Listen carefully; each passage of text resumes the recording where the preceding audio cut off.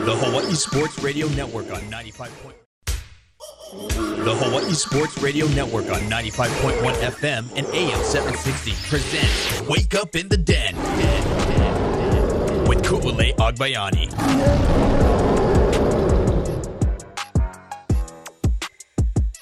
Good morning, beautiful people. It's Wake Up in the Den.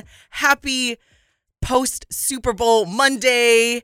I'm Ku'ule Agbayani alongside Paul Brecht and Michael Lescaro. We got a full house this morning, and we're doing the opposite of what Timmy Chang suggests in taking the day off after Super Bowl. We are going for 2 hours today. You heard that right. 2-hour show. You guys we'll keep you entertained, hopefully, for the next couple of hours. So from this morning until 10 o'clock. It's going to be a fun show because there are a ton of stuff going on. We'll obviously get to the Super Bowl in just a little bit, but there was a ton of things that happened over the weekend with the state championships that went on, some UH basketball, some men's volleyball, and there's just so much to talk about this Monday. So we thought, you know what? Let's just go for an extra hour to keep everybody informed and have a good time. But remember, if you missed any of it, you guys can always listen on demand at hawaiisportsradio.com or wherever you get your podcasts. And be sure to text us if you guys want to say anything about the Super Bowl at 808-888-KGU1. That's 808-888-5481 if you guys want to get in on the conversation with all the craziness that happened. The Super Bowl in overtime Super Bowl, nonetheless. Only the second one in this Super Bowl history. And the Kansas City Chiefs, this is why we don't bet against Patrick Mahomes and the Kansas City Chiefs. As you heard our Chaz Ontai say in his sports report, officially a dynasty. Now the debate is over. This is a dynasty, and I wouldn't put it past them to win a few more. Patrick Mahomes, Travis Kelce saying they're coming back, Andy Reid. I mean, is this ever going to be a beatable team? But nonetheless, 25-22. I'm feeling 22, as Michael liked to reference before we jumped on air with the San Francisco 49ers, the song that they should be singing. Taylor Swift wins her first Super Bowl in her rookie season. So congrats to Tay-Tay and all the fellow Swifties out there. I'm sure the NFL was enjoying every part of it, bringing the new fans of the Swifties, and then the cherry on top for them to win. Yes, she easily made it to the Super Bowl, but it was a jam-packed I wouldn't say it was a jam-packed game. For the most part, if you are definitely a fan of wanting to see a lot of touchdowns scored, this definitely wasn't the game for you in terms of excitement. But what made it exciting is it going to overtime. I think it was like the first time. I need to look at the exact stat. That's one thing I forgot to put on my notes, but they said it during the broadcast. And I think I texted you guys in our group chat about the first time that the first quarter in the Super Bowl ended 0-0. In a long time. You did text us about it being 0-0. I don't know what the stat was, unfortunately, and now I'm embarrassed because I'm the stat guy. I know. We forgot the fun fact of the stats. But no, how are you guys feeling? How are we liking this? I know we definitely like to bet a lot on these things. When we can, of course, but we always like to talk about it. And this is exactly to close out the show on Friday. I said, if Patrick Mahomes and Kansas City are getting points, they're going to get, you might as well take them. Nonetheless, they didn't need the points. And San Francisco, I was thinking that they would win straight up, but here we are, Kansas City once again. Well, as the resident Rams fan in the room, I am having a great day. And then I think we're also the Dallas Cowboys stations, and currently the San Francisco 49ers has a longer Super Bowl drought than the Dallas Cowboys. So this is true. Ooh, this is true. That's a One good little thing to put in there too as well. But enjoyable game. I guess the last half of the third quarter and on got a little entertaining for fans, but probably after a lot of the drinks were already flowing. So it was already entertaining with my one-person party that I had. The vibes were awesome indeed. I mean, Usher killed it. I thought that was an awesome performance. It was, yes, exactly. I don't know. I was dancing it up in the second half. I thought it was a fun game all throughout. I did mention a few times, I can't fathom if the Jets ever made this game, because I could not care less yesterday about who won that game. I just wanted a good football game, and yet I was nervous. I felt physically ill, nauseous in the fourth quarter and overtime for both teams. Mm-hmm. And I'm sitting there thinking, I'm like, how do the fans of either side watch this? Because I'm on the floor writhing in pain for their losses. And so it was a really exciting game. All in all, I thought it was an excellent representation of Las Vegas. Oh, 100%. And, for it being the first time in Vegas and whatever, it being I know everybody was worried about, how big of a show can it be? It was a big show, man. Mm-hmm. It was a big show. I really very much so enjoyed the Super Bowl. I enjoyed the game. Even without the high-scoring touchdowns, I thought it was interesting that, both teams, you could tell there were nerves there. A lot of fumbles, a lot of loose balls hitting the ground where you didn't really expect it. Mm-hmm. And then it's such a funny sport where the jokes on Twitter yesterday flying about the Super Bowl turning into a Big Ten matchup. Oh, yeah. There were tons of jokes about Iowa football. Everyone's like, welcome to Iowa football if you think this is exciting. Although it is kind of interesting where it's always fascinating when the odds makers get this close to the actual line total. So it teetered around 47.5 for most of the week. And then it closed at 46.5. So depending on where you got in, again, final score 25-22, you could have been on either side. So hopefully, for some of the overbettors in our, actually on our Instagram, I made sure to look. But unfortunately, I didn't look until after the game was done. And I'm like, shoot, I hope people didn't vote after. Yeah. But on our Instagram poll that was up with taking your picks, we had 58% pick Kansas City, plus the 1.5. And then, let's see, 56% as well picked the over. And on Michael's one, though, he had the 47.5. So sorry for those. So technically it went over with the line closed, but not our line that we have on Instagram, unfortunately. But our line, it hit. Good thing it wasn't for none of that money. For real. Yeah, it wasn't for real for the people that voted, so it's okay. But let's start kind of from the beginning when we look at, just as you mentioned, just as a whole, like the production that went into the Super Bowl and Las Vegas and building up when we chatted with Bill McConnell last week on how, this has been a year in the making with them getting volunteers and everything involved and turning, at least the Strip wasn't turned into a total chaos and debacle like it is for F1. So I can very much see the city of Las Vegas wanting to have or be in the regular rotation of the Super Bowl, which I can't imagine why it wouldn't be now, moving forward. And then we go to the coin toss. Shout out to Lahaina Luna football, who were well represented there. And I thought that was just a touching moment. I couldn't believe, and I was so happy for the coaches and the student athletes from Lahaina Luna that were able to represent and have that experience, considering all that they have gone through, and for it to all culminate on the biggest stage in the sport that they love I'm getting chicken skin just talking about it. Oh my goodness. Yeah. Like just seeing them there and having, bringing that or keeping the attention on Lahaina because they are still in the recovery process. And for that to be on the national stage, I as much as, the NFL doesn't get things right, I do appreciate that they did this for Lahaina and Lahaina Luna, again, on the biggest stage. And of course, they had the video that played, the montage and everything beforehand when they introduced who was part of the coin toss. And it was just amazing for everyone to see.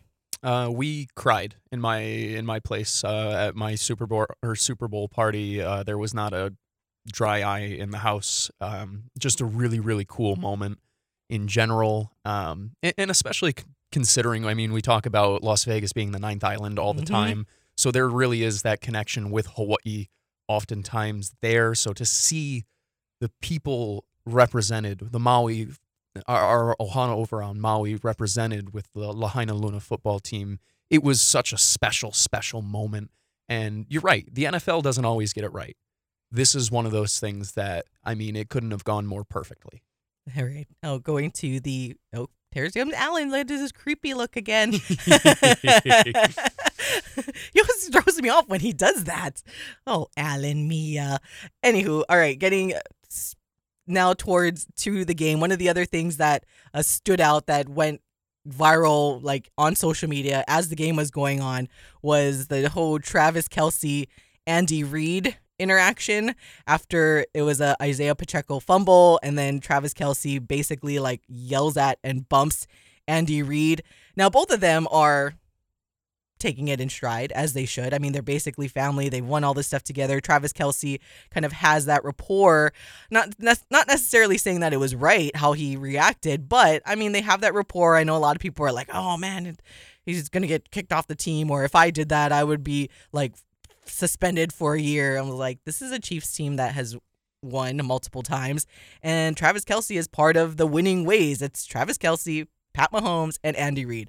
I'm pretty sure they have their own little, hey, they probably yell at each other all the time in the locker rooms and we don't even see it, right? Like, great competitors do yeah, that it all wasn't the time. surprising. Yeah, maybe he should have bumped him, but the post game Andy Reid is like, oh, usually I push back, but I wasn't balanced or whatever. So they all are joking about it. Travis Kelce kind of said something along the lines of, he's like, I don't know if anyone's going to put it out there on my mic'd up, but I was just telling him how much I love him. That's all I was saying. So, they're both just like, water under the bridge, especially because it resulted in a win regardless. So they're like, it's forgiven, forgotten, like never to be spoken about again. So I just thought that was interesting how that went completely viral. Like I said, it's just, that's how family/winning teams sometimes interact with each other. Now, could anybody else not named Travis Kelce or Patrick Mahomes do that to Andy Reid and expect to have a job the next day? Probably not.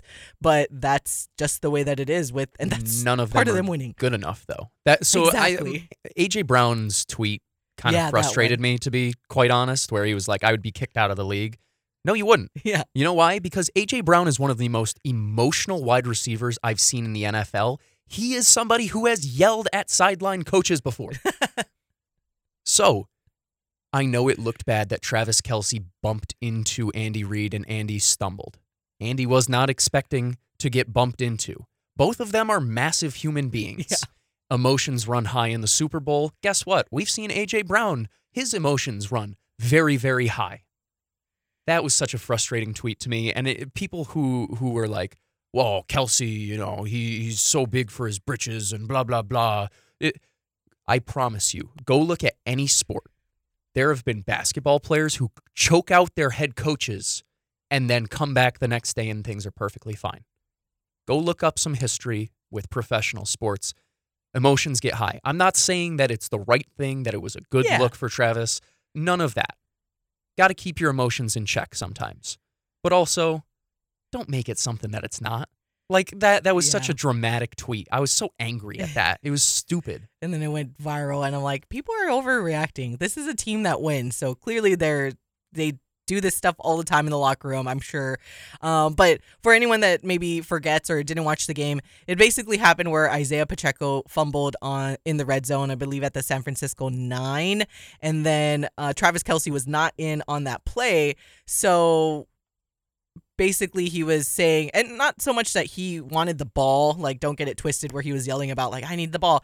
It's basically he wanted to be in there to be, to utilize his size and be a blocker for Isaiah Pacheco, because if you watch the replay, I mean, they just swarm in on him. Ball comes out so easily. So that was kind of the big reason why Travis Kelce was mad. He wanted to be there to help his teammate to prevent something like this from happening, because at the time they still had zeros on the board for the Kansas City Chiefs. So they were that close to scoring, and for them to give it up in the red zone, that's where the frustration came from Travis not being in on that play. But water under the bridge. I think one thing that doesn't get brought up enough is that they said in the postgame that, Travis came over and apologized for what happened. But you don't see that on TV, or you don't see that on Twitter.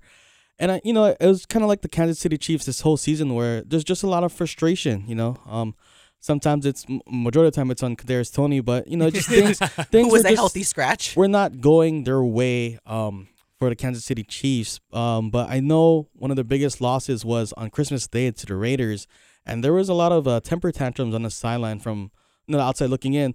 But they really had to do some self-reflection after that game, and I think they haven't lost since then. Yep. And I'm sure Travis Kelce in that moment realized, hey, I can't. Even if I was there in the game, he could have still have fumbled, right? It's not like Yeah. it would have changed much, right? So I want to point out that Travis did go and apologize to Andy Reid after the fact. It was a really good call out by you. Yep. I did not catch that, but I'm glad he did. And I wouldn't put it past him to do that. So that seems like a typical Travis Kelce thing. All right, got to step aside, but we'll continue our conversation about the Super Bowl when we come back on Wake Up in the Den.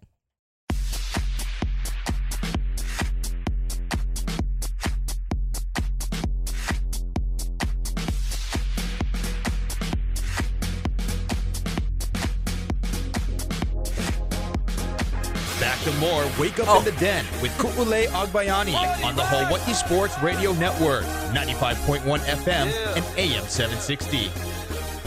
We really got DJ Mike G in here.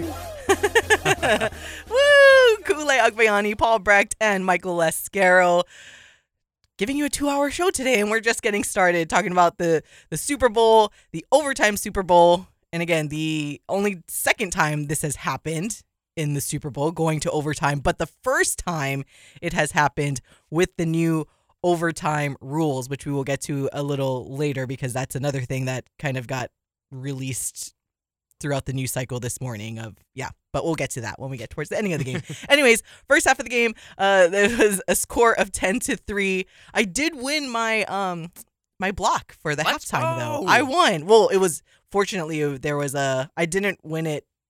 Fortunately for halftime and game, the one I was playing has also reverse, so I won it that way. So I won my money back, and like all I'm hearing enough is for you like won. Yeah, exactly. I won my money back that I put into the pool, and yeah, there we go. Yeah, you. Yeah, you. I won. Yeah, that's all I'm saying. That's the best part about it is just not having a little bit for plate lunches is always a good thing when you're making the game a little interesting.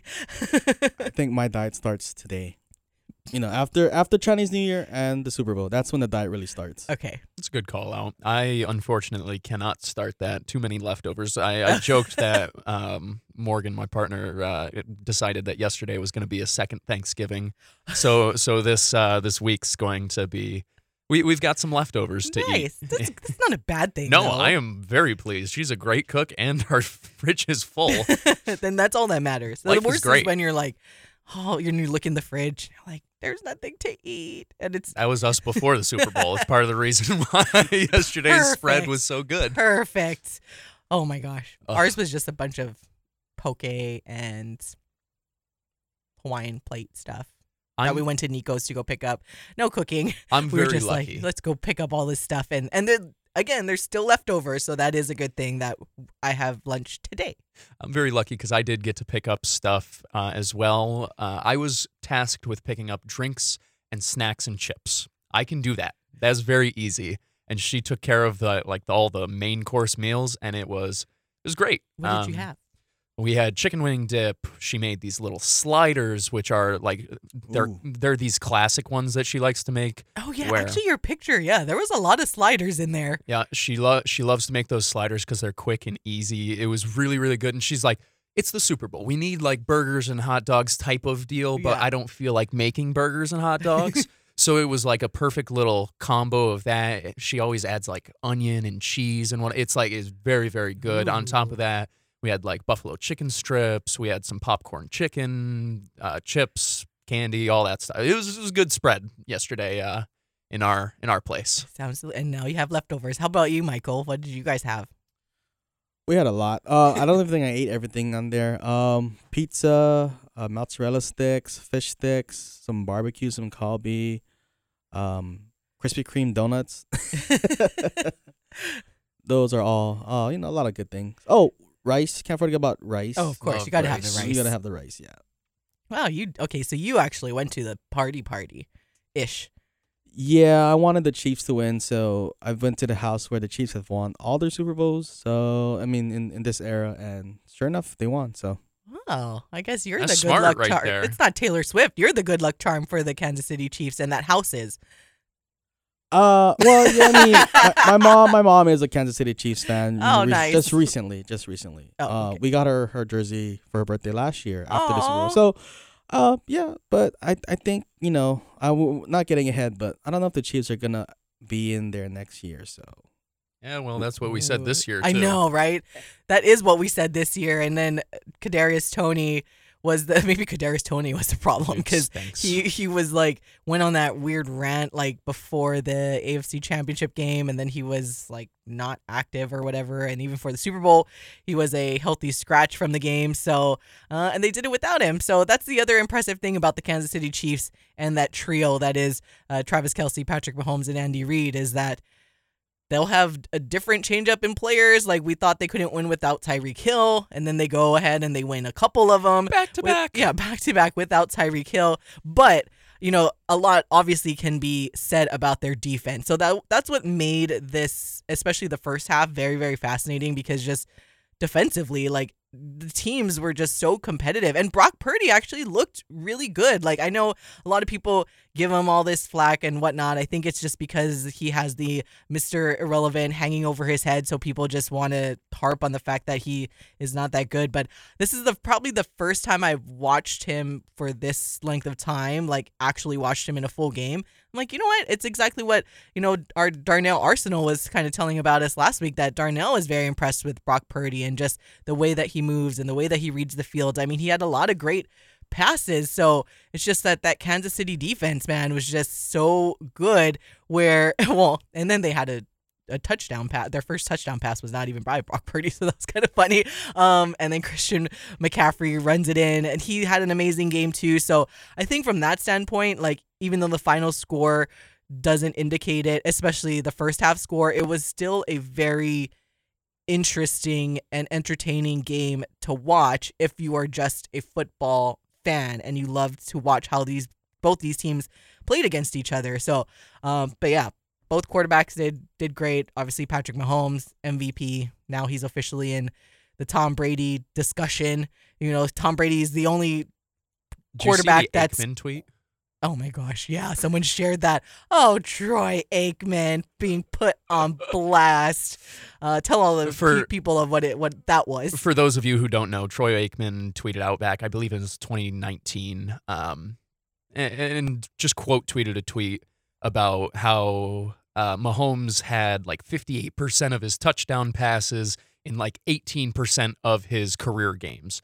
And Aikman, kind of tongue-in-cheek, quote tweets it and like, talk to me when he has 33% of my Super Bowl wins. And now people obviously are going at him because Mahomes has 3. And, well, take a peek at that. Not many people have 3. So that was people having fun at Aikman's expense, albeit it's all in good jest and good fun. I'm glad you bring up Brock Purdy, though, because I agree in a lot of ways where I've kind of been a hater of him. Hater is a strong word, but... Yeah, I don't think you've been a hater. I've been a doubter, right? Yeah. Where it's like, I look at him and he is not impressive, right? He's a 7th-round pick, blah, blah, blah, and all the things that you want to say about him. But at the end of the day, he's a winner. And winning is a skill. And that is something that I feel very, very strongly about, is that as much as arm talent, throwing spirals, ball placement, all of that, those are all skills too. Knowing how to win is a skill. And this dude, I mean, how many games has Brock Purdy won since taking over as a starter? He's got double-digit wins, less than, 6 loss. I think yesterday was like his 5th loss as a starter or something. He is a very, very good quarterback, and I don't want that to go by the wayside. But on the other end, when you're going against potentially the most talented quarterback to ever strap up his cleats in this game, in Patrick Mahomes, and I say that in that sense and in that way for a reason, because wow, this is hard for me to say. Obviously, Brady is the greatest of all time at this point. He's got the accolades to prove it. He had the longevity to prove it. But that pure talent that Mahomes has, you'd take over Brady, I think. It's just that Brady also, kind of like Brock Purdy, is straight up a winner, man. He just won and won and won. And that longevity part of it allowed for Brady to rack up all of those accolades.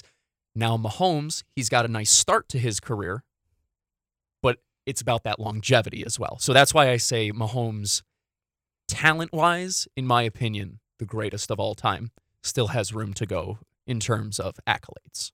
I like how you said that. And I kind of chuckled when you talked about Brock Purdy because I remembered a meme that I saw where it said, Brock Purdy most likely to get dropped off around the corner at the Super Bowl. That's crazy. Because just he has kind of like that cookie cutter look, Yep. like, Mom, don't drop me off in front of the school. So that's You're why gonna embarrass me. Yeah. So that popped into my head when you started talking about it, and that's why I kind of chuckled a little bit because it made me literally laugh out loud when I first saw it. No, but when you look at Patrick Mahomes, and again, just being the greatest quarterback of this generation, that's for sure. That's a good way to put it. And mentioning how even Tom Brady himself, when they had beat Patrick Mahomes, kind of came into the locker room after the game and said, like, handing over the keys to you, and that's what we're seeing so far.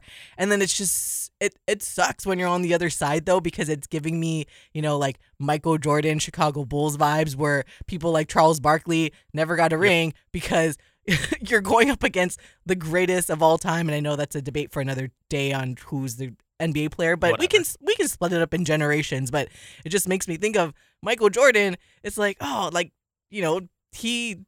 Charles Barkley was a great player, but like you are going up against like the greatest player and the greatest team of that era and never being able to win it all. And that's similar to Patrick Mahomes still being able to play the way that he plays. And yeah, we'll see how long this lasts because his style is very, very different from Tom Brady, where Tom Brady really perfected just the being able to sit in the pocket, being smart with his dink receiver. and dunk offense exactly. drives me crazy, so he perfected but it's so it, effective. and that's how he was able to play so long because he doesn't take a lot of hits. He doesn't run around that much.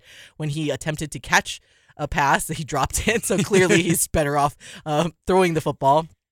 So we'll see how long Patrick Mahomes lasts in this entire time. But yeah, starting off your career, 3 Super Bowls, including back-to-back, and already putting it out into the universe that, or they're going for that Not done 3-peat yet. as well, especially now that they can prove they can do it with just the 3 of them, essentially, and a great defense. So I don't want to get away from how good the Kansas City defense is this year, the best that they've had throughout their 3 Super Bowl teams, but you definitely need the offense to score points. So with that being said, it was still a very entertaining game. All right, got to step aside. When we come back, we will get to the overtime portion and the overtime rules that one of the teams didn't really know what the rules were? ? We'll be right back on Wake Up in the Den.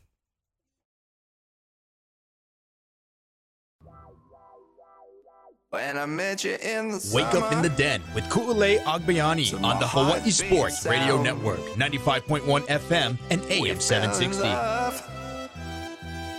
As the leaves turn brown, and we could be together, baby. Welcome back to all of you, the beautifulest of all the beautiful people. Let's Wake Up in the Den. I'm Ku'ulei Agbayani alongside Paul Brecht and Michael Lascaro, recapping the Super Bowl, the very entertaining Super Bowl that was yesterday. Chiefs coming up on top in overtime, 25-22. And the fun fact, in case you guys didn't hear or realize it, is that Kyle Shanahan, head coach of the San Francisco 49ers, was a part of the 2 overtime games that we've had in the Super Bowl. He was the offensive coordinator for the Falcons when the Patriots came back and beat them there. So if that doesn't hurt, I don't know what does to kind of put you in that fun fact land that we will always remember as being a head coach, part of the losing end, not just part of the 2 overtime games, but the losing end of both. And I want to bring that up with Kyle Shanahan because apparently, and this was reported by The Ringer, that the San Francisco 49ers team were never, I'm sure some players were just because if they study or follow the rules and stuff, but that some players said after the game that they were not aware of the new overtime rules, which is basically both team gets a chance to have the ball, where before the change, which the change was caused by the Kansas City Chiefs in a way, that before it would just be automatically sudden death. Now the overtime rules change where both teams get the ball and then you go to a sudden death if it has to continue. But so apparently the 49ers, some of the players were not aware of the new overtime rule changes.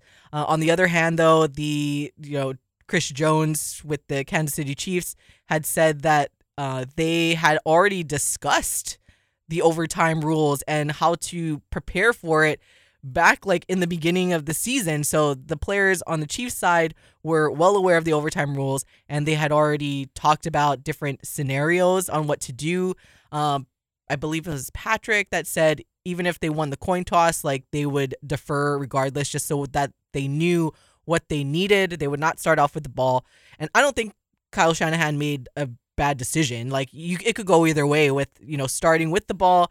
At least if you score the touchdown, and kick the extra point, you force the other team to go for two. Need a stop either way. Or in sudden death, you get the ball first, and then you can ultimately win the game. So either way, like there's no wrong decision. Obviously, the 49ers were on the losing end, but that is kind of shocking to hear that the players weren't even aware or that the scenario wasn't discussed specifically, because this is a situation that can happen for the playoffs. And I find that shocking, again, considering that Kyle Shanahan was part of the other overtime game where the rules were different. So now we have the new rules, although also in the post-game interview on CBS, speaking of not knowing the rules, Patrick Mahomes kind of threw Mecole Hardman under the bus a little bit, because he said that when Mecole caught the touchdown pass, he didn't celebrate right away, and he didn't know that the Chiefs won the game with that touchdown pass. So he kind of Mecole was very subdued, and Patrick Mahomes was like, I had to go up to him and be like, we just won the Super Bowl. And he's like, oh, I didn't know. I think because you're just, thinking, he said he kind of blacked out in that moment, and you're just kind of thinking all right, we scored a touchdown, we probably got to kick a field goal. But knowing that, no, that's it. The game is over. We just won the bleeping Super Bowl. I can't believe that, man. Shout out Mecole, too. You remember the whole Oz thing with the Jets at the start of the year? He predicted the Jets would face off against the 49ers, and the Jets would beat the Niners 31-21. First off, he was kind of close in the score prediction. 25-22 is not terribly far off from 31-21. I know people are probably telling me I'm dumb for that, but it's simple truth. Also, Mecole Hardman now joins Matt Snell as the only players to score a touchdown in the Super Bowl and play for the Jets in the same season. Jets haven't made the Super Bowl since there's Paul's reeling it back to the Jets. It'll always be the Jets. He tweeted about it. He knew that he was going to find a way to insert the Jets into the Super Bowl discussion, and you're spot on with that. I will always find a way to mention my New York Jets, who once again back to back, however many to 14 times off-season champions. Folks, we're getting new uniforms next year too. So that's obviously the biggest news to come out of Sunday. But no, shout out to Mecole Hardman in a real note, because it's tough to go from not playing on a team like the Jets where you struggle and they're trying to figure out your identity. You go to the Chiefs where you left, and the Chiefs were trying to figure out their identity for a big part of the year as well. And then finally to come up big in the biggest game of the year. It was very cool to see. Bad job by Kyle Shanahan once again in the Super Bowl, where run the dang ball, man. Goodness gracious, you got a double-digit lead. You have Christian McCaffrey. For the love of God, please run the ball. Just a little bit more. Take time off the clock. Keep Patrick Mahomes off the field on the other side. Keep Tom Brady off the field on the other side. I mean, goodness gracious. And to be totally fair to him, it's taken the two greatest quarterbacks to ever suit up in football to beat him in overtime. Daggers.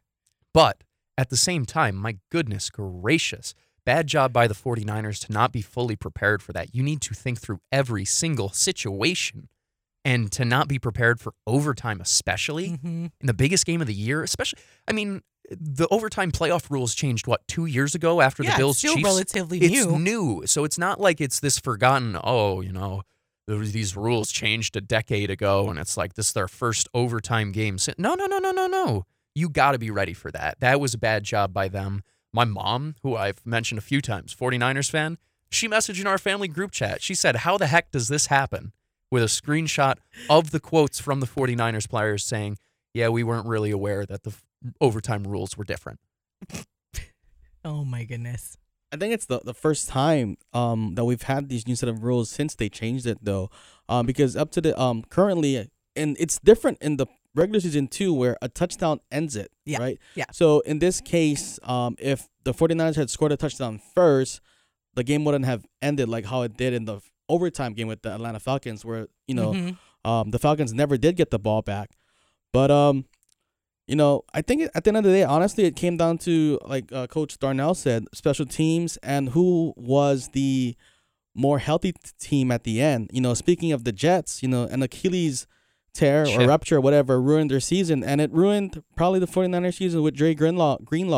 I think in the playoffs he's been dealing with tendonitis in the Achilles, and that's why he was kind of jumping up and down to kind of get it loose before it ultimately gave out on him. Deebo Samuel, his left hamstring was acting up. George Kittle, I think that's why he didn't get any much targets, because he was kind of banged up too. And the Chiefs just kind of had more down in the stretch, But yeah, Kyle Shanahan, shame on you. I think that's a good call out by you too, by the way, to bring up Dre Greenlaw. Yeah. Especially considering Travis Kelce really started to get loose in the second half. And in the first half, when the Chiefs were really sputtering along on offense, big reason for that is you can't get the ball to your big star tight end, and Dre Greenlaw going down, he would have probably gotten an assignment or at least been able to switch the assignment back and forth with Fred Warner, and makes a big time difference. So good job by you, Michael, to keep that in the spotlight as well, because it was an exceptionally important time in the game. Yeah, and I also want to point out that the one consistent on the Chiefs Super Bowl runs, in addition to Travis Kelce, Patrick Mahomes, and Andy Reid, is Chris Jones. Yes. He was the lone starter returning from when they first played the 49ers about 5 years ago or so. And I think that's why the Chiefs are not going to three-peat, is because he's going to chase a big bag, and they're not going to have him next year, I believe. So Where's it going? Somewhere that's going to drop the cash. I was like, who's going to, yeah. No, I agree, though, because I think good. He's very, very good. He deserves top of the league, like Aaron Donald type of money at this point. And, I mean, the Chiefs, you can't feed all of these mouths over and over and over and over again. Eventually, the well runs dry. You gotta reset it a little bit, but also that Super Bowl revenue might help for one more year. Hey, let's run it back, buddy, one more time, and then that's three-peat. Come on, and then you can go and get your separate ways. Yeah, just you want. Well, I don't know. He's already won a few, so yeah, he doesn't need more. Yeah, I want to get paid. Like I don't like. Maybe he doesn't have the same type of aspirations as Patrick Mahomes and Travis Kelce, where they're just like, we want to get this three-peat. Chris Jones is like, you know what? I play on defense, so I need to chase this bag too. Not either decision is fine. Mahomes and Kelce also have been paid a lot better. But that's what I mean. Jones, like he's like, I need to get paid. Yes, I think he wants his respect, because right now he's looked out as the second defensive tackle behind Aaron Donald, but he's not Aaron Donald, so he's not getting that respect. Like, it's kind of like Von Miller after the Rams beat the Bengals. He wanted to go. I mean, for sure he got paid by the Bills, but he wanted to go to Buffalo, because if he stayed with the Rams and won another one, he's just going to be that second fiddle to Aaron Donald. And it's kind of like when Kobe and Shaq, they broke up, but they both won on their own. And I think Chris Jones needs a championship without the big three of Andy Reid, Mahomes, and Travis Kelce to establish himself as one of the premier interior defensive linemen in the game. I can see that. Although I would also want to win, for sure. And Patrick Mahomes gives me the best chance to win. But actually, speaking of Patrick, though, you kind of mentioned it a little bit, Paul. Just the struggles that the Chiefs had, especially in that first half. I mean, he could not escape the pocket at all. Like, San Francisco was on their tail the entire time, and that's why it was frustrating for the Kansas City Chiefs, where they didn't score. We mentioned the entire first quarter, and then when that whole fumble thing happened with Isaiah Pacheco in the red zone, that's why Travis Kelce's frustrated, because things offensively were not clicking for the Chiefs. So San Francisco was doing what they needed to do to contain Kansas City at the time, but as we all know, there are two halves, and that's exactly what happened with the Chiefs, because like I mentioned earlier, the first half score was only 10-3. So Kansas City, San Francisco able to contain Kansas City to just 3 points in the first half, which is something that just as football fans we're not used to seeing. So it was there. It was within their grasps for the San Francisco 49ers, but unfortunately it did not work out for them in overtime. Good job, Kyle Shanahan. Again, I don't think it could have gone either way. It was still an entertaining game, but nonetheless, the Chiefs repeat as Super Bowl champs. All right, when we come back, we'll talk about the other fun stuff that were the prop bets. that hit and maybe didn't hit in the Super Bowl when we come back on Wake Up in the Den.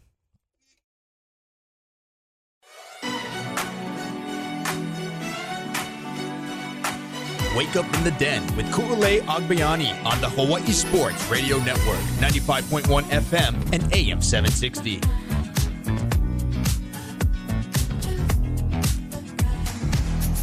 Dance party.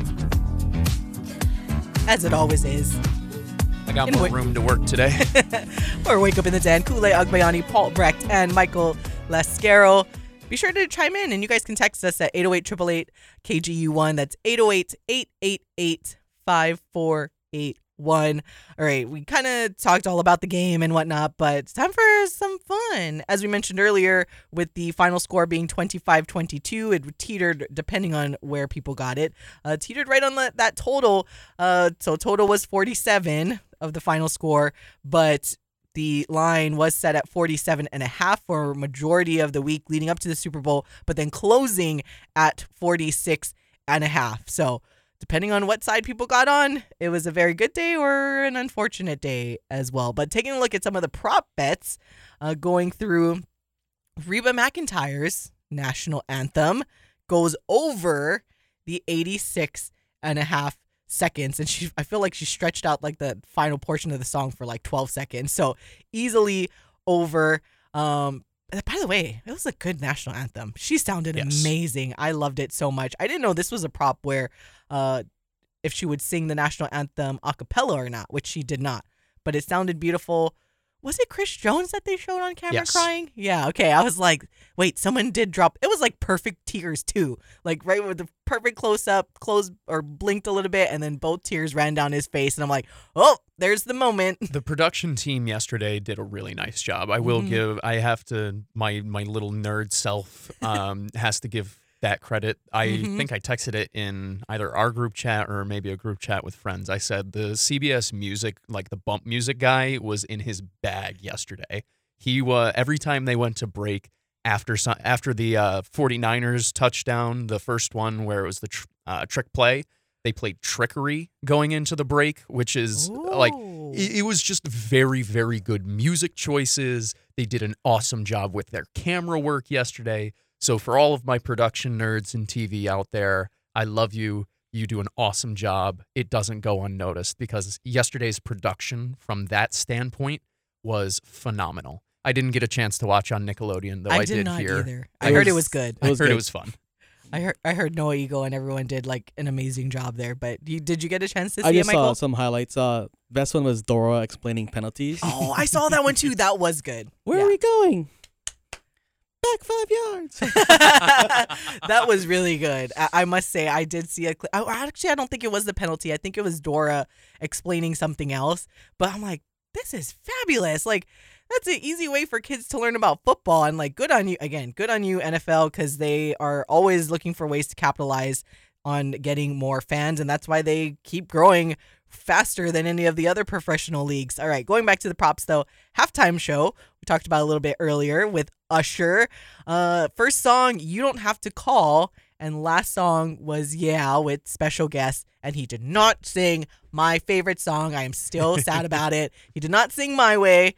I was devastated when that came to an end, and I'm like, how dare you not sing My Way, Usher? I knew you were sad because I think you tweeted about it and texted us about it. So that moment, I was like, oh man, Koo is really broken up about this. So sad. It's like my favorite song and my favorite music video by Usher as well. So I was a little bummed about that. One of the prop bets also, he did not wear sunglasses. That was another prop.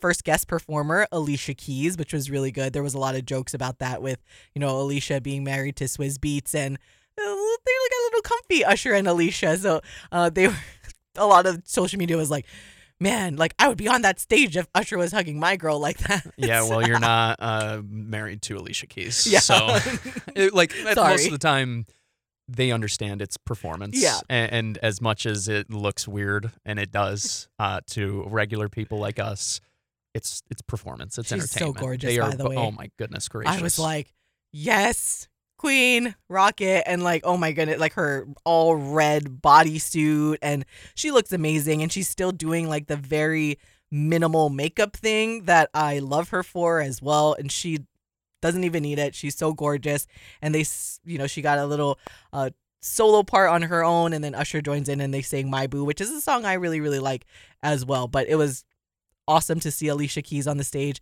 I think my mom probably would have wanted her to perform a little longer, but nonetheless, at least she was there for a little bit. And then as anticipated, we got Lil Jon also on there for Yeah, which was my favorite song, which is me like dancing in my living room. I was like, all right, warming up for the dance party. Got it, like I got to stretch it out a little bit. And my body's sore today from dancing out.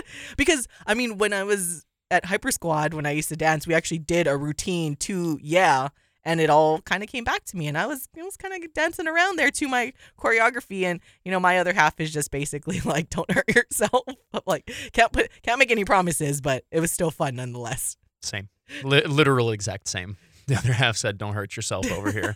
But she had no issue filming me and recording to make sure that luckily I wasn't recorded. See that I was having a good time. Usher and Alicia, and I think Ludacris came out for Yeah as well. So, I mean, an awesome performance. I told you guys in our group chat, the only one recently Super Bowl halftime show that was comparable to this was 2022, which I know our Michael Lascaro enjoyed that Super Bowl as well.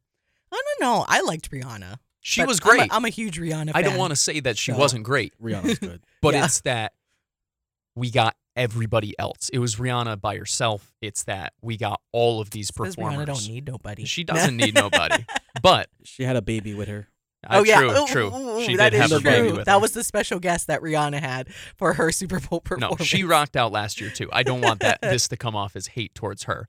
But to have all of these elite people together singing, performing the way that they were, I enjoyed it very, very much. So, like you said, kind of reminiscent of the Snoop LA Dogg, Super Bowl, and that was amazing too. Eminem, with all of those Snoop, people. Right? Yeah. Dr. Dre 50 Cent and all hanging that. upside down. Yeah, 50 Cent hanging upside down. Although I did start to see more memes and stuff, and this is why it's funny, Paul, because you're a lot younger than me and like a few years younger than Michael, where I saw like a lot of the jokes were when you when you get excited about the Super Bowl halftime show and then you realize you're that older target demo, and I'm like, dang it, because I remember back in the day, like for a Super Bowl they had like The Who, and at that time I'm like, who is The Who? Like, what? Who are these? Who are they getting for the Super Bowl? Like, this is lame. And then and now I'm like, oh no, I'm the target demo of the artist that they're bringing in for the Super Bowl, because a lot of definitely the, I don't know what gen you call them now, but the ones like in high school, or, they don't know who Usher, or maybe they know Usher because he still releases music, but they don't know half the songs that he was probably singing. Or hopefully they do, because that was good music. I didn't. Daggers. Oh no. Oh no. Oh no, Michael, from the top rope. But props, the Gatorade was purple. Yes, the Gatorade was purple, which it was delayed. So that was the funny thing, where people were like, oh, I guess there's no Gatorade. No bath is going to hit. And it was delayed. It was purple. By the way, shout out to our VSIN people, because they did say purple. So somehow inside information. I was going to say, they were sharing do you that. Even know that? I don't know, but somehow they said purple. And if for everyone that listens to our national programming, you're welcome, because that's what they said. All right. Before we kind of get through some of the other props that were in the game, such as like just the player prop overs, we do need to step aside. But remember, we are continuing the show for another hour. So we'll talk or continue our conversation about the prop bets, get into some of the commercials, because that's always fun too. But we will be right back, so don't go anywhere on Wake Up in the Den.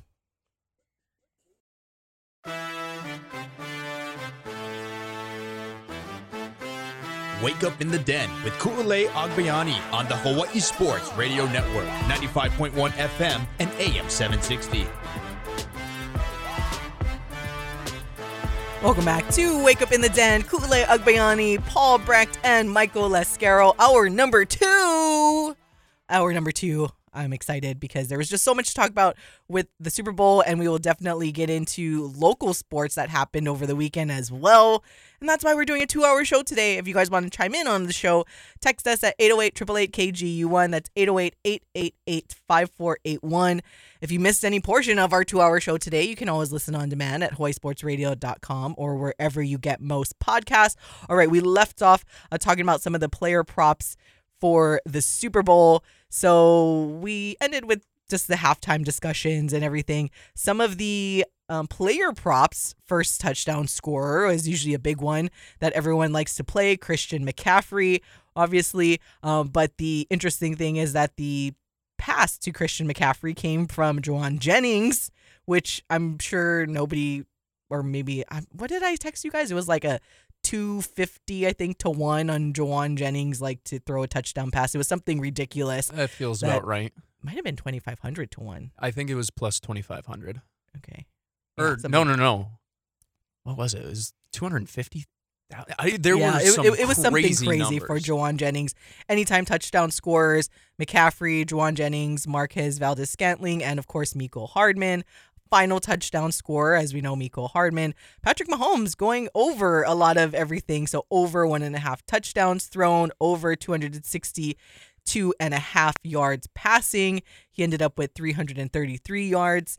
And I got it. I went back in our text because it was Rich Eisen who had tweeted out the question of don't normally pay attention to this stuff, but what are the odds of Jauan Jennings throwing the first touchdown pass? So anybody other than Brock Purdy throwing a first touchdown pass was plus 250,000. Jesus. Yeah. Congrats. If anybody wanted to just sprinkle a little bit on those odds, which I wouldn't put it past people. It is the Super Bowl. I did see a couple of tickets that hit somehow. And so I know a lot of people think those are fake. A little look behind the mirror. My old roommate here and one of my best friends from college works for the social media side of those accounts, those betting accounts. People send in those random tickets they have hundreds of thousands of screenshots of people's bets that just never hit. That the fact that some of them do hit, I know people are like, oh, no way somebody bet this. There's a reason people have gambling problems. There's a reason you can call 1-800-GAMBLER. There's a reason you like to sprinkle on the crazy odds, though, and that's why you do it. So that you can win. You put like $5. Right, you put $5, not $500,000. Although there were quite a few $1 million plus bets that went in on the actual game itself. For the most part, I mean, the fans won. There were a lot of bets going in on Kansas City. The sports books would have wanted it to be in San Francisco's favor, but nonetheless, Kansas City. I know Jeffrey Benson from our friends at Circa had posted that they had gotten $1 million bet that came in, and that's the kind of stuff that was happening in Las Vegas. The thing with the prop bets, though, so you can get a lot of the in-game prop stuff at your regulated / legal sports books. A lot of the other things are usually on the offshore books, like your halftime stuff, the Gatorade stuff, just because there's a lot of room for things to get leaked, obviously. Just like our friends at VSiN kind of knew about the purple Gatorade somehow. So a lot of these player props, that's how it is. But over Patrick Mahomes, pretty much everything, 36.5 attempts, 26.5 yards rushing, which he kind of took over the game in the fourth quarter. I was like, what is going on? He basically beat that with one rush. I mean, he was the leading rusher for the team. He had 66 yards, and right behind him was Isaiah Pacheco with 59. So Patrick Mahomes, leading rusher for the Kansas City Chiefs, and going way over the total. Brock Purdy, on the other hand, under 1.5 touchdowns thrown. Duh. I know daggers to 49er fans, but over the 247.5 yards passing. He finished with 255. Easily. So good thing we went to overtime. Over 30.5 pass attempts, under 12.5 yards rushing. He had 12. The hook. Oh, the hook. The hook got always you gets there. you. 12 yards rushing, under half interceptions. So, see, clean football. George Kittle, under, this is where we were talking about, Michael, was where Some of their players are a little banged up. George Kittle, all unders, under 50.5 yards receiving, under 3.5 catches, which is something that would be kind of shocking. I feel like that would, in a big game, you're like, oh yeah, George Kittle, totally over. Well, you force feed the ball yeah. to your best players typically. But under, even Deebo Samuel, everything under 58.5 yards receiving, under 4.5 catches, under 21.5 yards longest catch. Brandon Ayuk, all under. So this is the crazy thing when you look at the 49ers, everything under. Oh man, Brandon Ayuk, all of the main things under. Rashee Rice under. And then you look at Kansas City, Travis Kelce over 70.5 yards receiving, over 6.5 catches, over 20.5 yards longest catch. My goodness. I don't know. Post-game props. Those defenses. I'm glad we did end up giving some props to the props to the defense. Giving credit to both defenses because I know we talked ad nauseum about Mahomes and Kelce and Reed, but it really is the best Chiefs defense of the entire Mahomes era, and those numbers in themselves kind of prove that, because if you talk about the 49ers, and I'm sure this is a dagger to our Michael Lascaro, of they've built the Avengers around Brock Purdy. Mm-hmm. Like, he has superstar talent around him. So to keep all of that in their unders is a truly unspeakable task that they somehow accomplished. Yeah. It's defense. Defense wins championships. It's the old adage, Offense right? sells tickets. Defense wins championships. Post-game props, we mentioned this earlier. Patrick Mahomes, Super Bowl MVP. And the Gatorade color on winning coach Andy Reid was purple, albeit it was a little delayed, but still purple nonetheless. Commercials. This is the fun part. The result of Gronk's kick in his Kick of Destiny 2 FanDuel commercial was a miss. That was kind of funny. It was like funny. They totally did it up, and that was an entertaining commercial. Obviously, Gronk built it up leading up to the commercial. That's why he is a tight end and not a kicker, because I totally could have made that kick. Easy peasy. Like, come on, Gronk. Let's see. Soccer star. I didn't know this would have been in one of the prop bets that were out there on the market. A soccer star, Leo Messi, appeared in a commercial before David Beckham. I guess you could bet on that. Leo Messi was in the Michelob Ultra commercial, and David Beckham in his Uber Eats commercial with Posh Spice. Actress Aubrey Plaza was in the Mountain Dew commercial and appeared in a commercial before Jenna Ortega, which was Doritos. In the Nerds, Who is Addison Rae coaching commercial, Rae was coaching Other, and it was the Nerds gummies. I actually really enjoyed that commercial because it was like the big gummy and then all the nerds like go on top of them. I was like, this commercial's fun. One of my other... All right, so this is kind of a funny story. So I mentioned how I was on the Big Island over the weekend, and I was staying with my auntie, and my auntie was telling us about... I mean, not telling us, but just showing my mom all the stuff that she brought on Temu. I haven't bought anything on Temu yet. My mom is like, after my auntie was telling her about it, she's like, oh, and then my mom was like, downloaded the Temu app and was looking at it. I counted 5 commercials that Temu had during the Super Bowl. 5. And the irony in that is that the Temu commercial was all about shopping like a billionaire. And I'm like, they just like, it felt like they were spending like over $1 billion in Super Bowl ads. Like, the fact that it kept coming up, I'm like, there's Temu again. There's another commercial. 5 was my unofficial count of Temu commercials. 30-second ads for this year's Super Bowl are worth $7 million, by the way. So take that into account. If we would just do quick math here, 5 commercials times $7 million is $35 million. Jeez, Temu. Shop like a billionaire. Yeah. They have dirt on the NFL or something. They know the script writers. They have the proof that they could have put out, and they said, you're going to give us 5 Super Bowl commercials, or we're going to tell the public about the real script writers. One of the other favorite ones I liked, we mentioned Leo Messi. I like that they had some of the previews for a couple of movies that look really good, like the Wicked movie and Twister. I think Twister, the first Twister came out though before Paul was born. Maybe before Michael was born too. I don't know. But definitely before Paul was born. I think the original Twisters movie. So that was pretty cool. Probably it seemed collectively on social media one of the fan favorites was the Dunkings commercial with That was funny. Yeah, with Jennifer really Lopez. funny. So she was like auditioning the dance group, and it was a dance group led by her husband and actor Ben Affleck. But it made it more funny because you have like Ben Affleck doing the whole Boston. I mean, he's from there, so he did the whole persona with the accent and everything that we're not used to seeing. And then you had one of his best friends, Matt Damon, was in it. Tom Brady was in it. Like top to bottom, like that commercial was hilarious because you have, Jennifer Lopez being like, what are these guys doing?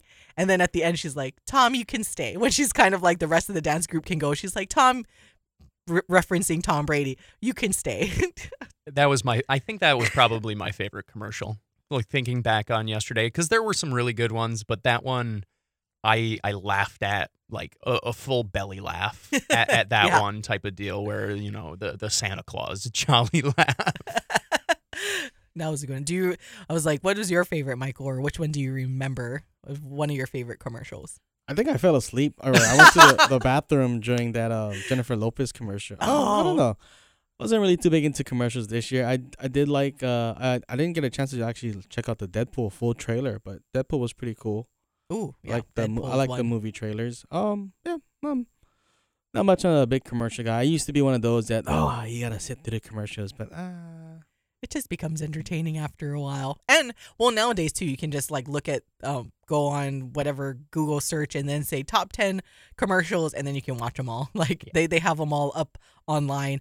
One of the other ones, I thought the Uber Eats one with Jennifer Aniston and David Schwimmer was kind of funny because it was basically, they're co-stars on Friends, and David Schwimmer is like trying to say hi to her, and she's like, do I know you from somewhere? And it's like the whole bit.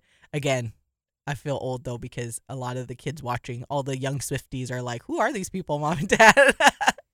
I hope not. I know those. You do, but I guess young kids, I'm starting to age out of that. probably the one that went quote unquote viral via my girls chat with my two friends that are just barely, I don't even think they are football fans, but they're going to watch the Super Bowl, was the Beyonce releasing, like dropping new music and everything. Like break the internet. Yeah, basically. So my girlfriends are like texting me like, oh my gosh, all this Beyonce stuff. Like it was just going off. They were so excited. And she's like, I'm going to go find this song now. She dropped 2 songs and it was so awesome to see because she's my friend that's more of like the Beyonce. I mean, I love Beyonce, but as you guys know, I'm more like a Swiftie. Like I'll anticipate her new albums coming out. And so it was fun to see like one of my best friends kind of have her moment and like get so excited about Beyonce. And then they showed Beyonce up in the box and she looked, another person just looked gorgeous. I swear she does not age. She's amazing. And that was probably one of the break the internet moment where Beyonce drops new music during the Super Bowl. And it was awesome. I still kind of wish Usher brought out Justin Bieber. He was there. I saw a video that he was in the suite with his wife, Haley, and they were like vibing to Usher during the halftime show, because I was thinking about that too. I'm like, that would have been so cool if Justin Bieber came out. Also, 14-year-old Paul hearing 24-year-old Paul say that would probably slap 24-year-old Paul. But I got something for you, younger me. Respect greatness, because that song is greatness. Oh, I love it. All right.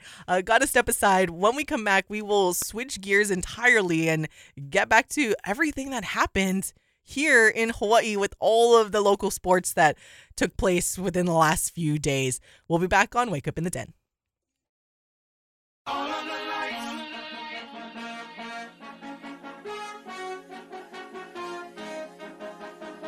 Back to more Wake Up in the Den with Ku'ulei Agbayani on the Hawaii Sports Radio Network, 95.1 FM and AM 760.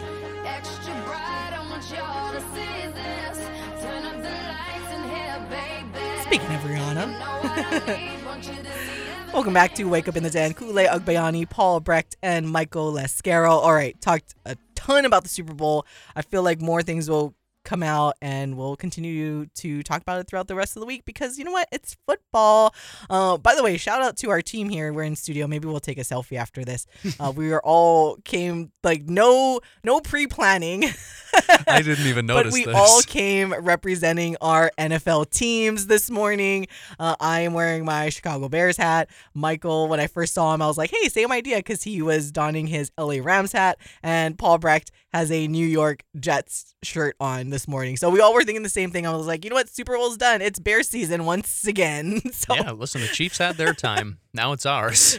okay, we got to remember to take a selfie after this. Of course. So that we can share it with all the beautiful people on social media, where you can follow us at High Sports Radio. Okay. So coming back home to Hawaii from the 9th island to our main islands here in Hawaii, a lot of state championships went on throughout the weekend. We'll start first with, you guessed it, Mililani. Mililani beats Iolani 1-0 to win the Motivate Foundation Boys Soccer Division 1 State Championship. Woohoo! Soccer school. Woohoo! The redemption from last year and taking a title away from Iolani. Thank you very much, which we will get to more of that discussion in just a little bit. But no, shout out Mililani. Justin Tilton scored the game-winning goal on a header in the 69th minute, and it is their first state title since 2015. In Division 2, shout out to Island School beating Kamehameha School's Hawai'i 1-0 to win their first state title in school history. So that's something to be very much celebrated. Sawyer Rogoff scored the lone goal for the Voyagers in the 59th minute and assisted by William Buford. So especially shout out to Mililani. Woo! That's why I had to start off with that. You guys already knew what's up. If you guys want some the full recaps of the game and photos, then you can go to our friends at scoringlive.com. I think it was Kalani, that wrote the recaps. I kind of skimmed through some of those, and CJ that took a lot of the photos. So shout out Scoring Live. Go to scoringlive.com for the recaps for boys soccer. Going over to girls basketball now. Maryknoll dropping down a division, but at least it worked out. They win their first state title in girls basketball since 1978, 46-33 over Hanalani. Before we get to, Michael was out at the game, so can give us a little bit of the insight of what transpired. But before we recap the game, here is what head coach Chico Furtado had to say about their win. First Maryknoll championship since 1978. How does it feel? Oh, it's good. It's great. I'm glad for my team, my seniors. We missed it last year. It was heartbreaking for our two seniors that graduated, and we wanted to give our chance for our this year's seniors to experience the state tournament. They answered the call, and it's great. I love it. I think for you, you're 0-6 in the state title game. I think 0-3 at Kalaheo at the girls and 0-3 at Maryknoll. What does it feel to get the monkey off your back? Why you got to bring that up for? It's not about me, man. We've had great teams in the past. I've always told our teams, I say, when you come here, you have to be prepared to play your best game at the end. And today, for the first half, actually two and a half quarters, we didn't. And I told them at halftime, I said, same thing's going to happen. You have to be able to play. And we made some plays in the third quarter, hit some big shots. And so it's nice, but it's about that group right there. It's about that group of players that really persevere throughout the season. So your defense really came alive in that fourth quarter. I think they didn't even score a point till later on in the quarter, and you guys kind of took advantage there, took that 5-point lead. What was the key in the fourth quarter? I think defense has been our key all year. Everybody they look at us as a 3-point shooting team, and we scored in the 60s, and we hit 10 threes a game. But it starts with the defensive end. We needed to make sure that Ilana didn't get off like she did the last couple. I don't know what she ended up with. She's a tough player. Some of their other kids hurt us with penetration and stuff, but when I told the kids at halftime, I said, it's going to start on the defensive end. And they answered the call. We got some stops. We finally hit a couple shots. Becca hit a big 3 to go up 8 when we were up 5. And then at that point, we kind of spread it out and hit some free throws down the stretch. So it was awesome. Isabella, one of your seniors, she was battling foul trouble tonight, but everybody else stepped up. Talk about this whole collective group. Oh, no doubt. My kids off the bench. We lost Janelle Yap last night, one of our seniors, right? She separated her shoulder, so she's out. We got Finn, Skylar Wu, Becca Lumkey, Zoe Silva, all coming off the bench to help us when Bella got in foul trouble. So it's definitely a team effort. And, I was happy with that. Yeah. Last question. What was key tonight compared to the last 2 times you guys played him in the season? Oh, they're better. Oh, yeah, they're better. That team is better. The first time we beat them, Elena didn't hardly play. That was her first game back from injury. The second time we played them at their place, we did okay. We were up 18 late, and they cut it to 12. But this thing was nip and tuck all the way through. And that team is better. Well coached. Charlie Hayes, my hat's off to him. He's a great coach. That team is, from the start of the season to now, probably I would rate as the most improved. I think I told our kids before the game, I said, look, you don't think this is the same team you played in the season. It's not. You're going to make one mistake, you do that. And unfortunately, for the first half, we kind of sleptwalked through that. So it took a little while, but they came alive and it was good. And that was Michael Escaro catching up with head coach of Maryknoll girls basketball, Chico Furtado. And here is senior guard Isabella Arrisgado. How does it feel like right now? It feels amazing. I mean, I'm just so proud of everybody. I'm so grateful for everybody.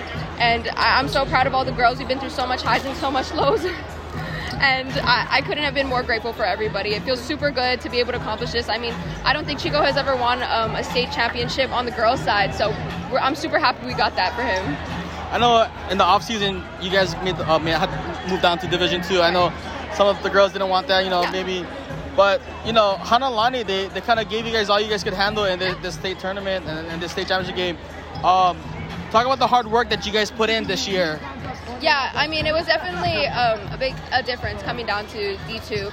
But to be honest, I mean, these teams are great. I mean, D1 or D2, all the teams we played were great. And they had a lot of skill. They were super competitive. And Hanalani definitely gave it to us. I was super proud of the girls for bouncing back. And yeah, it was just, we wanted to work hard, and we knew that just because we moved down to D2, it wasn't going to be easy. Every game we thought to ourselves, we're playing against ourselves. We're not playing against, HBA or Hanalani.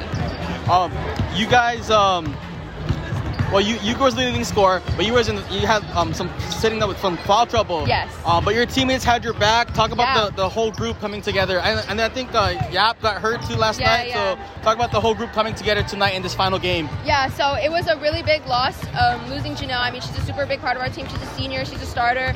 She puts up some good points, and she makes big shots for us. So coming into this game, we knew we weren't going to have her. We knew that everyone else had to step up. Some players off the bench were going to play more, and it was super good. One thing about our team is that we knew that we were going to have to pick each other up. With the lack of depth and the lack of size on our team, we knew that we were all going to have to be there for each other. Someone's having an off night, pick them up. That's just kind of what we're all about. Talk about the defense in the second half in that fourth quarter, because they really didn't get anything going offensively. Yeah, so I think a lot of their points in the first half came from free throws and us fouling too much. So in the second half, we kind of locked down a little bit more. We told ourselves we weren't going to foul, and we were going to be more disciplined on defense. And I think it really helped us out. It worked in our favor. And that was Maryknoll senior guard Isabella Arrisgado putting up 13 points for the Spartans as in their win 46-33 over Hanalani to claim the Division II girls basketball state championship. Michael, what are maybe some of the highlights that you noticed from that game? Yeah, I give credit to Hanalani for hanging in there. Maryknoll took a 7-0 lead to start the game, and it seemed like it's going to be a blowout with all the three-pointers that they were hitting. But Hanalani fought back. I think they also got a steal on the very last possession and forced or got to the line to hit hit two free throws to go up 22-21 at halftime. And you guys heard me when I kind of gave Coach Chico some rubs where he's saying he's 0-6 in the final. But they came to play in the second half defensively, and that was the difference. Is outside of Ilana Klemp for Hanalani, they really couldn't figure Maryknoll's defense out. And Coach Chico said it. Everyone thinks that they're a run and gun team shooting 10 3-pointers a game or making 10 3-pointers a game, but their defense really was set the tone, because it was 32-27 heading into the fourth quarter. And Hanalani struggled to score down the stretch, and eventually Maryknoll, hit some shots and they pulled away for the victory. So shout out to Coach Chico, shout out to Maryknoll. I know they're I think that's the first title since 19 78. Mm-hmm. I think everybody in this room wasn't born yet, so that's a long time. Yay. When we can say that. That is a long time. And yeah, in girls basketball, because they won boys a couple of times somewhat recently. But on the flip side, and we'll see if they move back up to Division 1, because again, this is Division 2. But on the flip side, in Division 1, Iolani coming up on top over Kamehameha Schools Kapalama, 39-38 in overtime. So that was a huge win for the Raiders. It is their 5th straight title in girls basketball and 9th overall. That's why I kind of made that little joke when I mentioned Mililani beating Iolani in boys soccer, because like they can't have more state titles. Dang it. They already have the 5 straight in girls basketball. You talk about a dynasty. I mean, what Dean Young has been able to sustain there at Iolani is more than impressive. That's a new record, is it not? 5 straight state championships won by the same program. I think I had one of our fellow Hawaii beat writers. I was chatting with them Saturday night, and I'm pretty sure that I was told, told that. But yeah, I mean, 5 in a row is it's. We talk in the NFL about how hard it is to go back to back, a three-peat. I mean, you barely ever see those in any sport. And 5 in a row, I mean, talk about the Bulls, right? The Michael Jordan Bulls won 6 in 8 years or whatever. 5 in a row is almost unheard of. Yeah. And hey, Kamehameha Schools gave them a rub, but nonetheless, Raiders fought it out and came out with the win. Yeah, I think one thing to point out about this 5 in a row is I think they won 2 before the pandemic and 3 after the pandemic. So to go from almost like 2 eras, we talk about the Michael Jordan Bulls where they had a 3P and a 3P. It's almost similar. And for those in the know and those that follow the team, they're probably gonna win that during that COVID year in 2021, I believe, because that would have been Lily Wahine Kapo's senior year, and they had a stacked squad. So technically there could be a lot more. I know, right? We think back to it and you're like, yeah, they probably would have won that year too. I'm glad you pointed that out, Michael, because yeah, 5 in a row. When I was at Mililani, the boys soccer team won 4 in a row. Well, it was the freshman year was their second year. So it was the sophomore class that won. They didn't know what it was like to lose the entire time that they were playing boys soccer there at Mililani to go 4 in a row. Shout out Jeff Yamamoto, building that dynasty at that time. And it was our senior year when the boys did not win the state titles. I was like, great. That makes it look great. That this is where the streak ends of 4 in a row state soccer titles at Mililani. But again, we always chuckle, as I mentioned. We would like to, take a knock on some of the successful private schools here. But at the end of the day, I mean, that is impressive for what Dean Young has been able to do there at Iolani. But Kamehameha, almost there. Close, but had a chance. Yeah, had a chance at the horn. Had a chance over time. All right, when we come back, we will continue giving you updates of the state tournaments that went on over the weekend, including where I was on Saturday at the Hawaiian Airlines Canoe Paddling State Championship. So we'll be right back on Wake Up in the Den.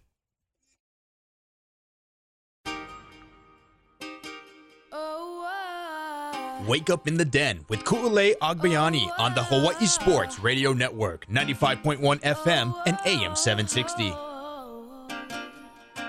You know you love me, I know you care. Just shout whenever, and I'll be there. You want my love. Welcome back to all of you, the beautifulest of all the beautiful people. It's Wake Up in the Den, hour number 2. Special 2-hour show today because there was so much to recap over the weekend.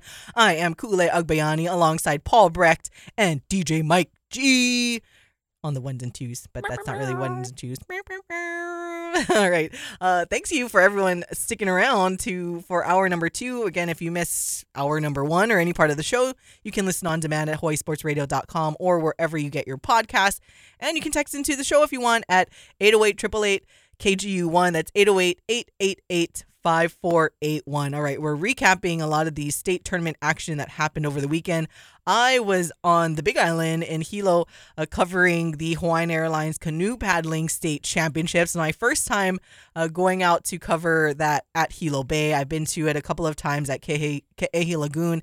And I must say, obviously we love our island. We love Oahu, but if there's something, just like we talk about the Super Bowl, hopefully being in Las Vegas more often than not, I feel like this paddling state championships should be in Hilo Bay like every single year. There's something about regattas in Hilo Bay, and maybe it's because I grew up going to regattas there, but it's so much better. And then you have just the backdrop of everything, and you just pretty much just feel the mana there in Hilo versus Ke'ehi Lagoon. I know traveling is a lot easier for some of the Oahu schools to be here, but it was awesome to see it in Hilo Bay. But congratulations. We have to congratulate Iolani once again. Iolani, they never win. My goodness. They haven't won in a long time. They took the boys paddling state championship with an official time of 3 minutes 36.18 seconds. It is their first boys title since 2004. So I guess in that sense, they haven't won 20 in years. a while. It's a generation. All right. Okay. We'll give them that. In the mixed division, Kamehameha Schools Kapalama took that with an official time of 3 minutes 49.69 seconds for their first title in the mixed division since 2013. So this was what was nice to see with the paddling state championship, is that we didn't have a back-to-back situation, or it was a long drought since a lot of these schools won in their respective divisions. And then last but definitely not least, but selfishly I'm saving the best for last, because the winner of the girls division was Waimea with an official time of 4 minutes 9.38 seconds for their first state title in canoe paddling, and the first public school to win the girls division since the tournament began in 2002.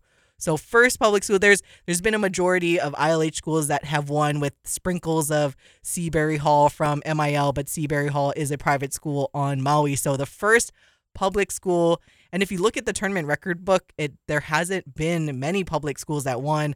McKinley won, I believe, in the mixed division a while ago. Kalaheo has won in the boys before, but for this to be the first win in the girls division by a public school just says a lot. So fortunately, I was able to catch up with one of their coaches, Uncle Kaina. So this is what he had to say following that win. Feeling good, feeling happy, proud, just for the fact that we get plenty kids paddling again. Yeah, we won, but it's good to see the sport growing, and that's really the importance. What are some of the things that you were telling your girls, knowing that, hey, they're going up against some of, the ones we see, your Punahos, your Kamehameha Kapalama, but knowing that, hey, we can do this too. What are some of the coachable tools that you tell your squad? In life, everybody compete against each other. I told them our only competition is ourselves. Win, lose, tie, whatever. If we can stay together, we're going to be fine. And that's life. It's real. So that's basically what we like to preach.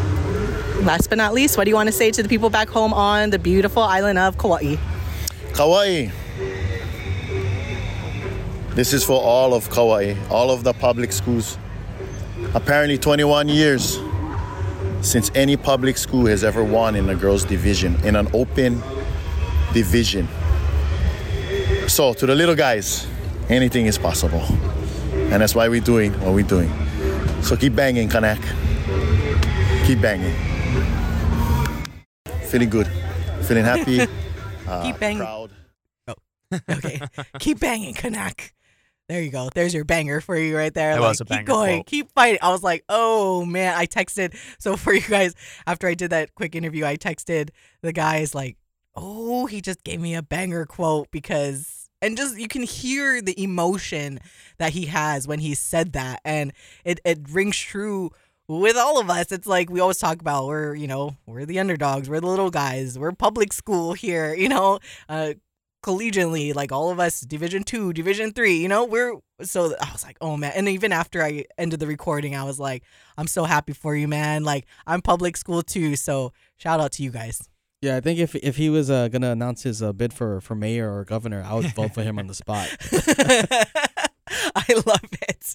That's true. So I'm glad I got a chance to catch up with him. Everything was kind of going on. Like, oh my goodness, that's some inspiration. So again, shout out public school. First time in the girls division since it began in 2002. Oh, I love it so much.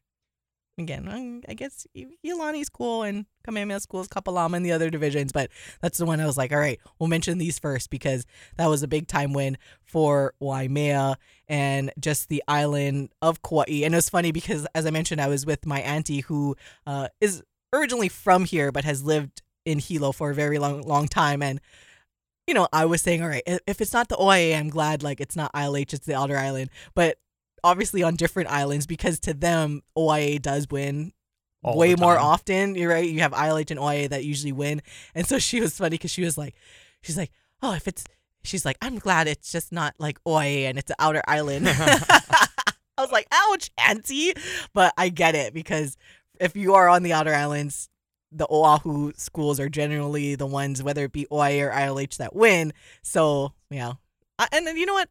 I'm happy for any of the, as long as it's not LH. It's our public schools. Like, realistically speaking, we joke, but this station especially has an affinity for our public schools. And like Coach said, the little guys, because anything is possible. It's hard work. Our work matters just the same as anybody else. And it's nice to get recognition like that, where, like he said, 21 years, and it's a generation. I learned quote unquote last night during the Super Bowl that a generation's considered 20 years. So I'm going to keep hammering that home. But like this is really big. It's cool for the outer islands. It's cool for the public school kids. And I was really hoping that he was going to get us with the LeBron James quote of like, Cleveland, this is for you. I thought that would have been funny. But nonetheless. Or like Michael said, announce his run for mayor. Exactly. But either way, banger interview, banger quote, and just a banger of a day for the outer islands.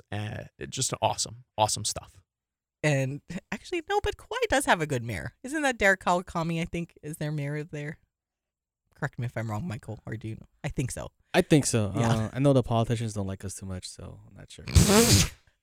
But we're talking about the outer island politicians, so, you know, we haven't been blocked yet. Actually, that's right. Derek Kawakami actually shared our Instagram post of the photos of Waimea, which is like, got a crazy amount of likes. So clearly people care about paddling here. And I just was like, hey, let's go cover paddling on the outer island. Shout out to our in-studio team here with our 2-hour show. And we were all over the place over the weekend, if you guys follow us on social media. So we were trying to have all bases covered on 2 different islands, multiple sports between UH, HPU, high school. So yeah, we did the darn thing, you guys. Kudos to everybody here. All right. Last but not least, don't want to forget about the state championship for swimming. So the K. Mark Takai Swimming and Diving State Championships. No, not really a surprise in these winnings. The boys champ is Iolani, their 3rd title in a row. And for the girls, it was Punahou, their 8th title in a row. And on that note, we will take our last break and be right back on Wake Up in the Den.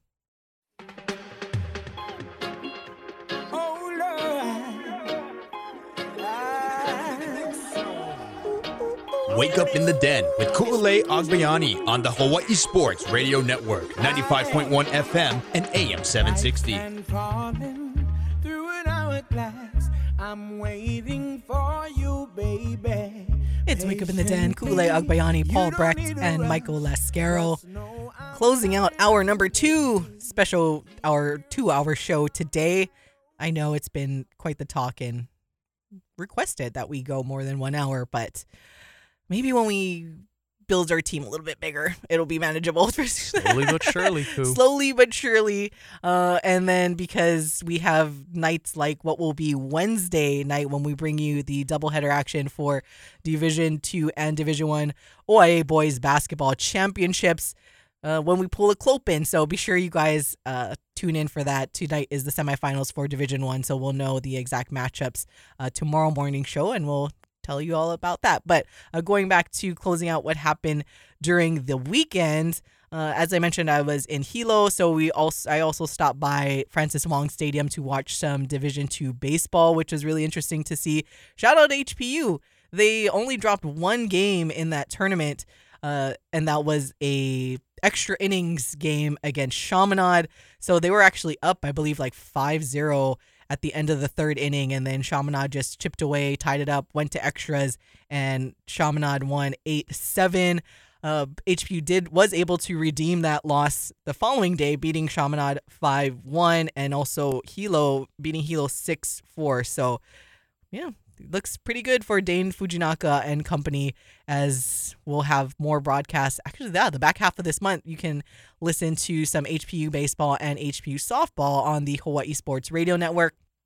Okay, going over to the University of Hawaii side of things, we'll probably have to save basketball for tomorrow. So I can't believe we actually ran out of time to talk about everything that I was planning to talk about. I know. That's why we did 2 hours. All we do is talk. Third hour? Yeah. Third hour on the fly? Let's keep going. That's what Paul and I did one time when we went to a second hour on the fly. We're like, on the fly, hour number 2. Actually, no, Arash Markazi follows us. Yeah, so we got to give our boy You guys got to Arash. stick around to listen to Arash Markazi show coming up, because he was in Vegas for the Super Bowl. So I can imagine today's show will be quite entertaining, and him sharing all his experiences on the 9th island, making us jelly. But it's okay. We'll be fine to have basketball tomorrow anyway, because later today we'll get a chance to talk with Coach Iran Ganat and Justin McCoy before they head out for another big-time road trip.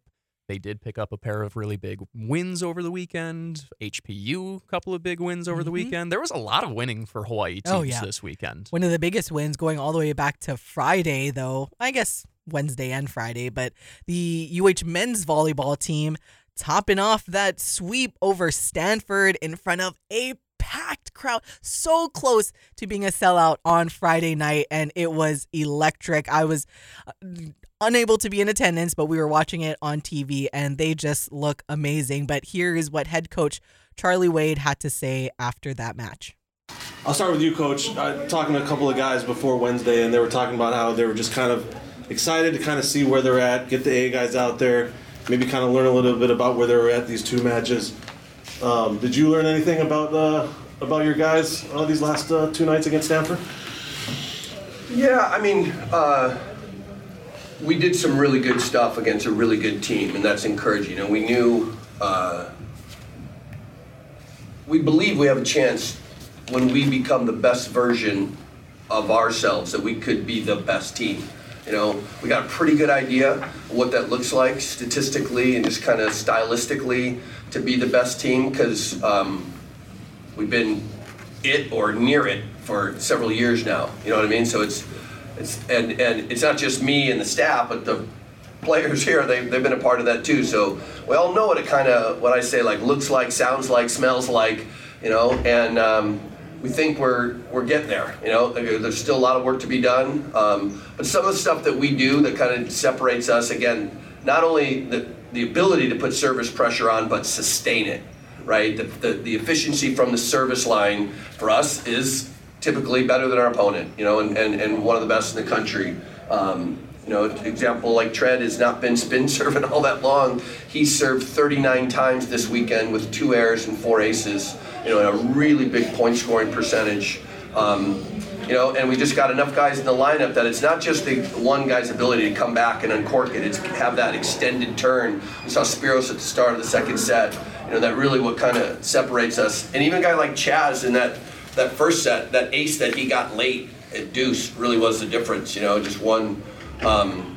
You know, and then offensively, we're getting better, you know, and I'm critical of Tread a lot in terms of what he's doing, but at the end, we do lead the nation in hitting percentage, so we have to keep it in perspective. And you know, we made 3 hitting errors tonight. Now, I could put all 3 of them on him because the one to Jazz was the 2 to the outside were low, and the big to Keone was just dumb. The guy's been sitting for an hour anyway, but he's learning and listening. And again, at the end of the day, if that's it, you know, that's the only errors you make the entire night. I don't know what we hit, 500-600 had to, yeah, 590 something. So we can't be too critical, and we just learn and keep trying to get better at stuff. We're still, what's changed in college volleyball and men's college volleyball is this larger non-conference part of the season now. Where when we split the West Coast League in half, and now we literally have all of January and February, and even into the early March, where we get to play non-conference before we get into the real battle of the season. So you get to work on some stuff, and you get to kind of experiment a little bit and develop some depth and kind of open up the playbook. So we'll continue to do that for the next month, and hopefully by the time we hit conference play, we're near the best version of ourselves. And that was UH men's volleyball head coach Charlie Wade following their second game, and that was a sweep over Stanford.